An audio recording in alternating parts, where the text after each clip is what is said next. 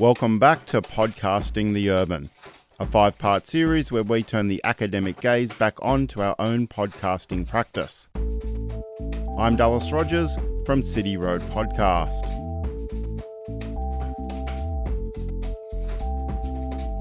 In May 2018, City Road hosted a public panel discussion titled Podcasting the Urban, Notes from the Field, Sounds from the Studio. We recorded the panel discussion in front of a live audience in the City Road studios here at the University of Sydney. We planned to have 2 panellists in the room, Joel Sherwood-Spring and Nicola Joseph, but Lorna Monro was in the studio, so we gave her a mic at the last minute and we asked her to join the discussion. In the next 2 episodes, we'll bring you this panel discussion in 2 parts. Enjoy. Thank you so much. Okay, well, hello everybody and welcome to this very live recording of City Road Podcast. I'd also like to acknowledge the traditional owners of this unceded land that we're meeting on today, the Gadigal people of the Aurora Nation. And there's a very rich tradition of storytelling in this place, indeed in this whole area, both old and new, which is being kept alive by people like Joel and Lorna who are in the studio with us today. I'd also like to say hi to Huna, who is not in the studio right now, but I think will come back very soon. She is the executive producer of the show The Survival Guide, which we'll talk about today. So my name is Dallas Rogers, and what I want to do today is explore what's at stake in podcasting the urban. And there might actually be more to this question than you realise, especially for urban scholars. So ontologically, to use a very academic term, which I'm sure I'll get in trouble for in a minute, the sonic itself is a specific dimension of the urban, and sonic geographers have been investigating the sounds of our cities for actually a very long time. Just to give you a sense of what I'm talking about here, about the way that sound can play out in the city, just think about the way that ultrasound can be medicalised for the management of childbirth, or sound can be weaponised as sonic weaponry for urban planning. So there's a politics to the way that sound and city come together, and we want to explore some of that politics today through the politics of podcasting the urban. And I guess there's 3 ways that academics are using podcasting. The first is in their teaching, so we're not going to say too much about that today. The second is as a research dissemination tool, and that's kind of what City Road Podcast is. And the third is as a research method, and I want to talk a little bit about that today. Welcome to the show, Nicola, Joel and Lorna. Thank you. Thanks, Dallas. Now, I doubt that you would call yourselves urban researchers, but you are all working on projects that include radio and urban questions. So what I would like to do is just play a very quick clip of your show, The Survival Guide, and then I might get you to tell me about what the aim of this show is and how you came to get involved in The Survival Guide. So just a quick clip of the Survival Guide show.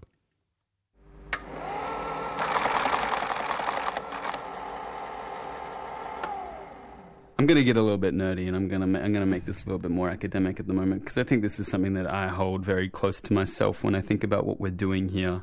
I'm going to open up with a little Edward Said quote. I mean, the main battle with colonization is over land, of course. But when it comes to who owned the land, who had the right to settle and work on it, who kept it going, who won it back, who now plans its future, these issues were reflected, contested, and even for a time decided in narrative. The power to narrate or to block narratives from forming and emerging is very important.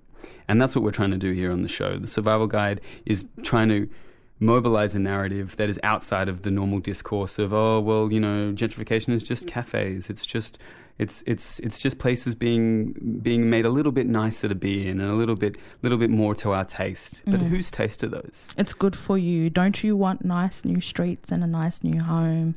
And those kind of things are what we're fed all the time. That totally reduces dispossession.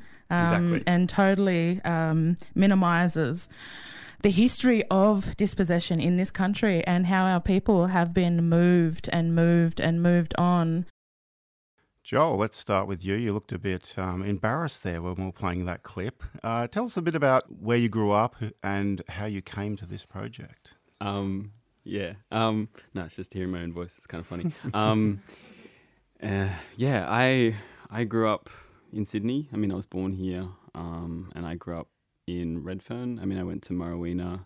So did Lorna, which is a kindergarten that's on the block. We kind of spoke about that a little bit in last week's podcast, but we're going to talk about it a lot more tomorrow. I think we might have an episode just all about education, just looking into where a lot of the plans for building a new purpose city high school as well.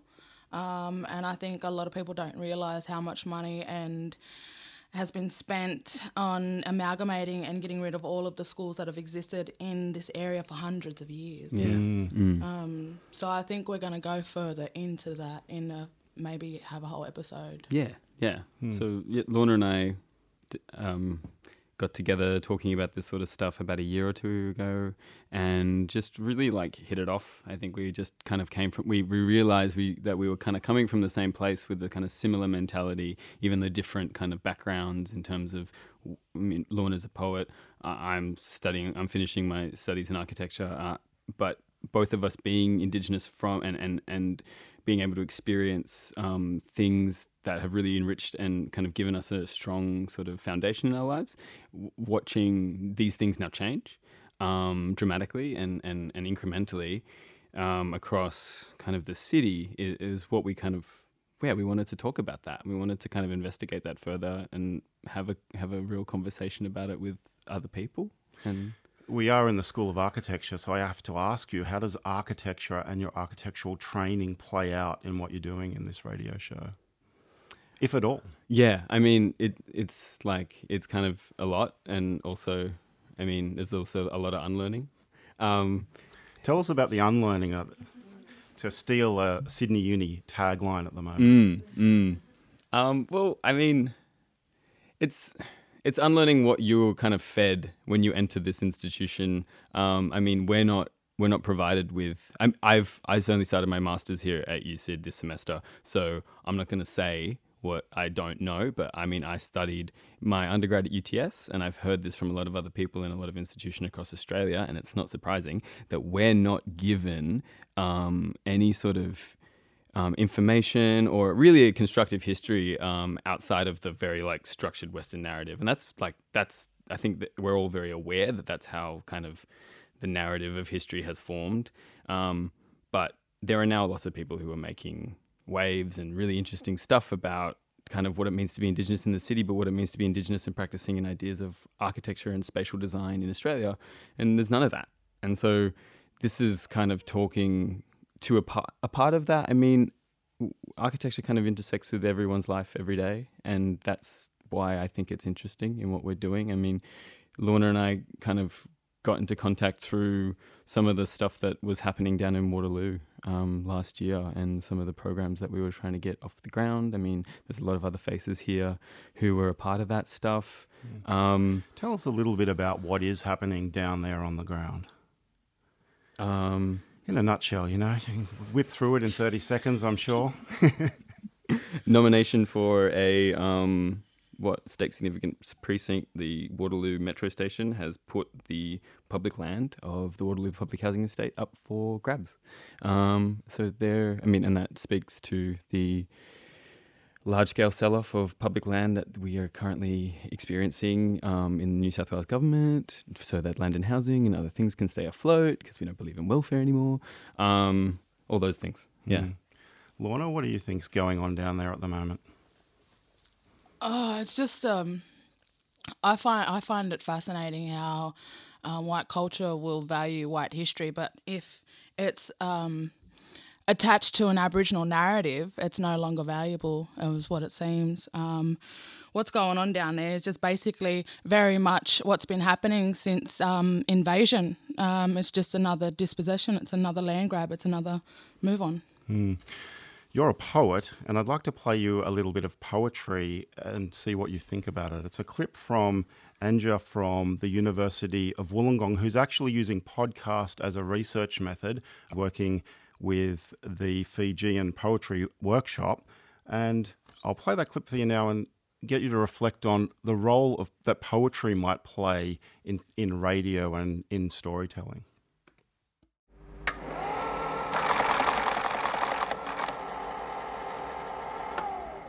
Hi, I am a Fijian.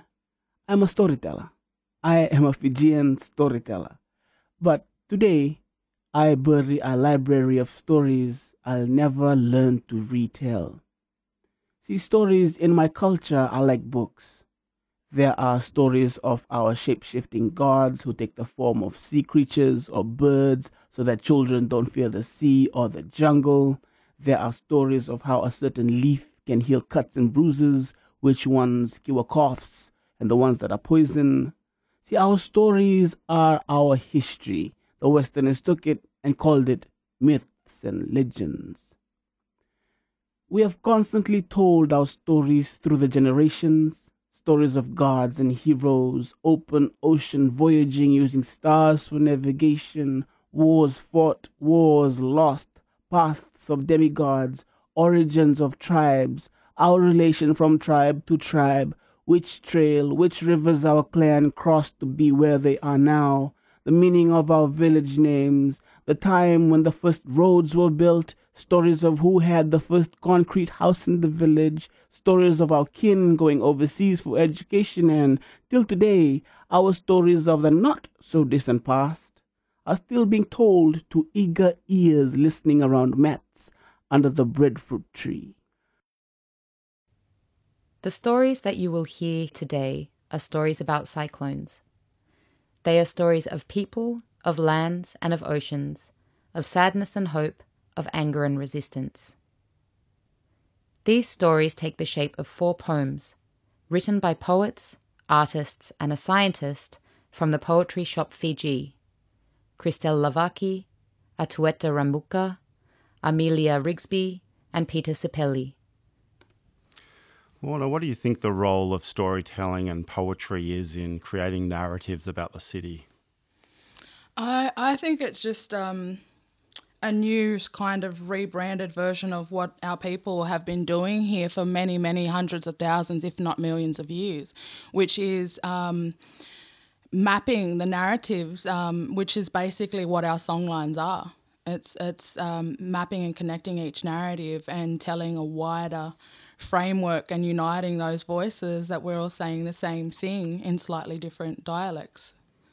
And when I think about it, I'm always thinking about it within Aboriginal methodologies and epistemologies. And I'm always thinking about within language because I'm also an educator as well. So a lot of the stuff that I've been working on is spoken word poetry versus published poetry, Wiradjuri language versus English language. How do we get to that point, which actually involves a lot of unlearning, which has been mentioned here as well. And a lot of people get caught up in that unlearning English because if you're going to learn any language in the world, you have to actually unlearn English, if that's what you've learnt first. And English is one of the hardest languages to actually master. One example that I've always been given is that in Spanish you can say I love you in 7 different ways. In English it's only one. And I think that limits us a lot. Nicola, what do you think about poetry as a way of creating knowledge about the city? Well, I think, as part of the kind of storytelling of the city, I mean, if you just look at the 3 of us as an example, we've come together to do this podcast about, and I only came into it because my daughter, Hannah, who's the producer, was away and she asked me to fill in for her for a couple of weeks. And after about, I think, the 2nd or 3rd time we met up, I knew Lorna, but I didn't really know Joel that well. I discovered that I knew their parents, like that I knew both their mothers, and that in fact their mothers were part of the generation of, I guess, storytellers that came out of Radio Redfern and Radio Skid Row, which we started just 2 doors down, 3 doors down. Tell us about that history. Yeah. Radio Skid Row. Okay. Radio Skid Row. In 5 minutes or less. Well, I'll try in very short time. I was running a newsroom at 2SER at UTS. We were up on the 26th floor. And one day the manager brought in an Aboriginal guy who was going to be the Aboriginal trainee in the newsroom. And it was a guy called Tiger Bales. His mum was Maureen Watson, a poet as well and storyteller. And they were doing 15 minutes a week at 2SER, and were quite frustrated, I guess, that people in the community weren't just wandering in to be part of the show. I mean, on the 26th floor of UTS, it was hardly likely. And so we kind of sat up there and had this dream of setting up something that would be more accessible, I guess.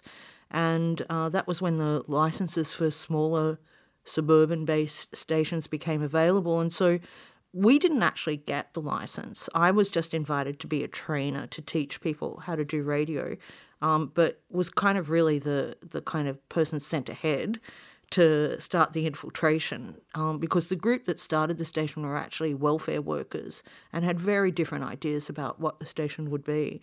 But by the time the license actually was granted, we'd basically taken over the group, and it was an amazing collection of people, including a really strong big contingent of people from the Indigenous community in Redfern, but also migrant railway workers, because the railway yards were still there, would come down, knock off from their shift and come down and do shows in Macedonian, Serbian, Croatian.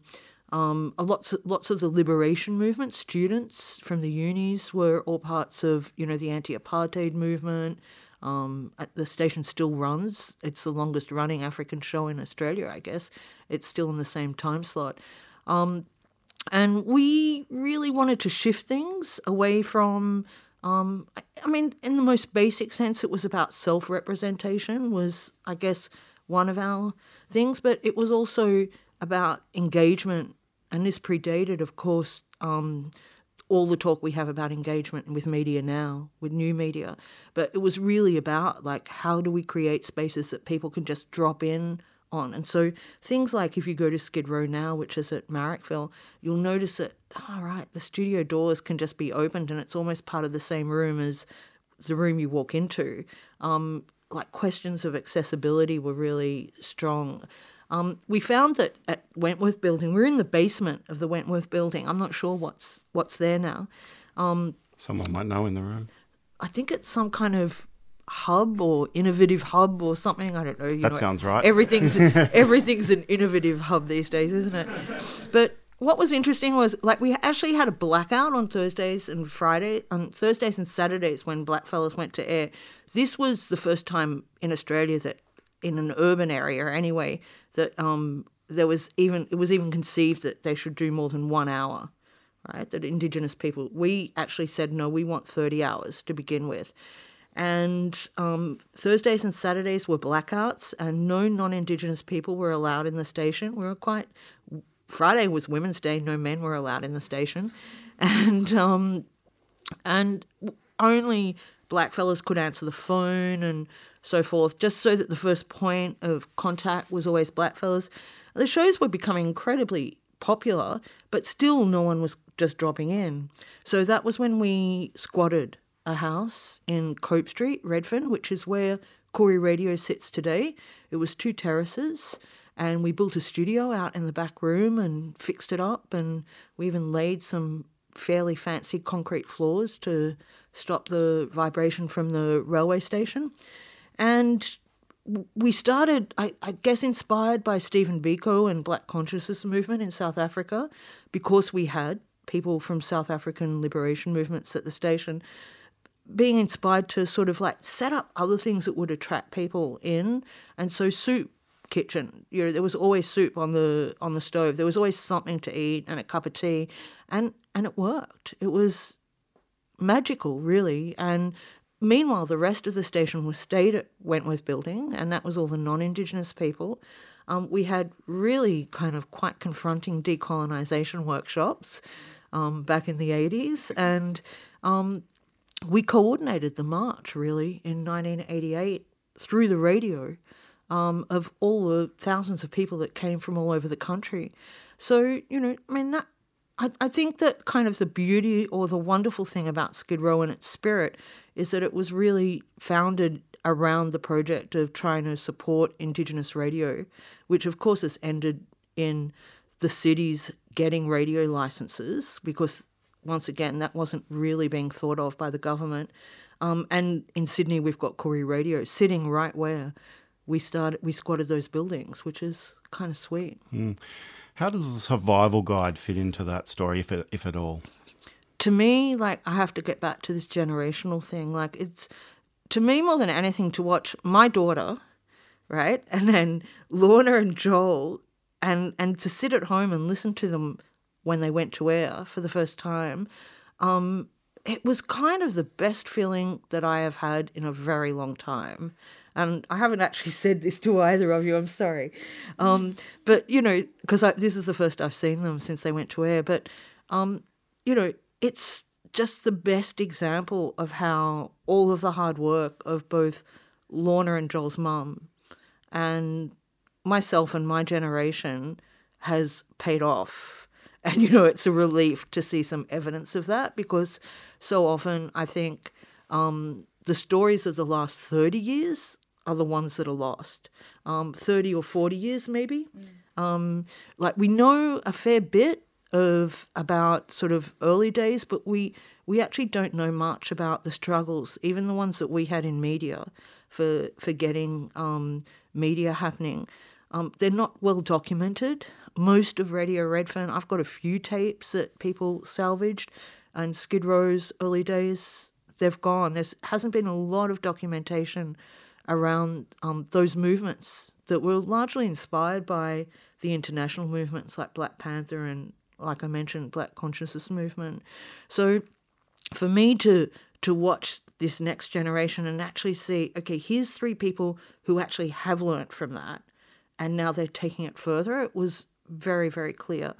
And also on the topic of what you're discussing today, I think kind of their intellectual approach to the subject is like just mind-boggling, really. These two are very special, and they're both incredibly knowledgeable and well informed and articulate, and really so they should be. If you knew their mothers and their aunties and all of them. I mean, I was taking children to Monro when they were there every day from the Skid Row families of the community. And so, you know, I actually remember Lorna's mum being pregnant when she was having Lorna. In fact, I was having Hannah at the same time. So these are the 88 children who are really born of that time and place and politics. So it's exciting.